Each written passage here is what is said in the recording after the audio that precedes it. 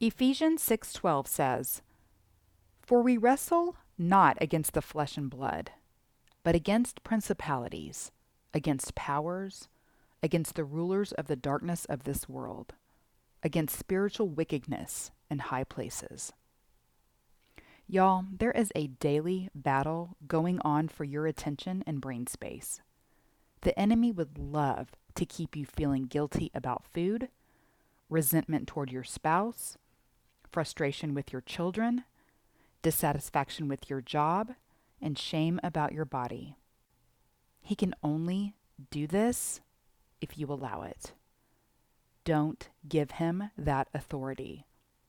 Use your God-given authority to shut that down. Speak the word. Pray. Give thanks.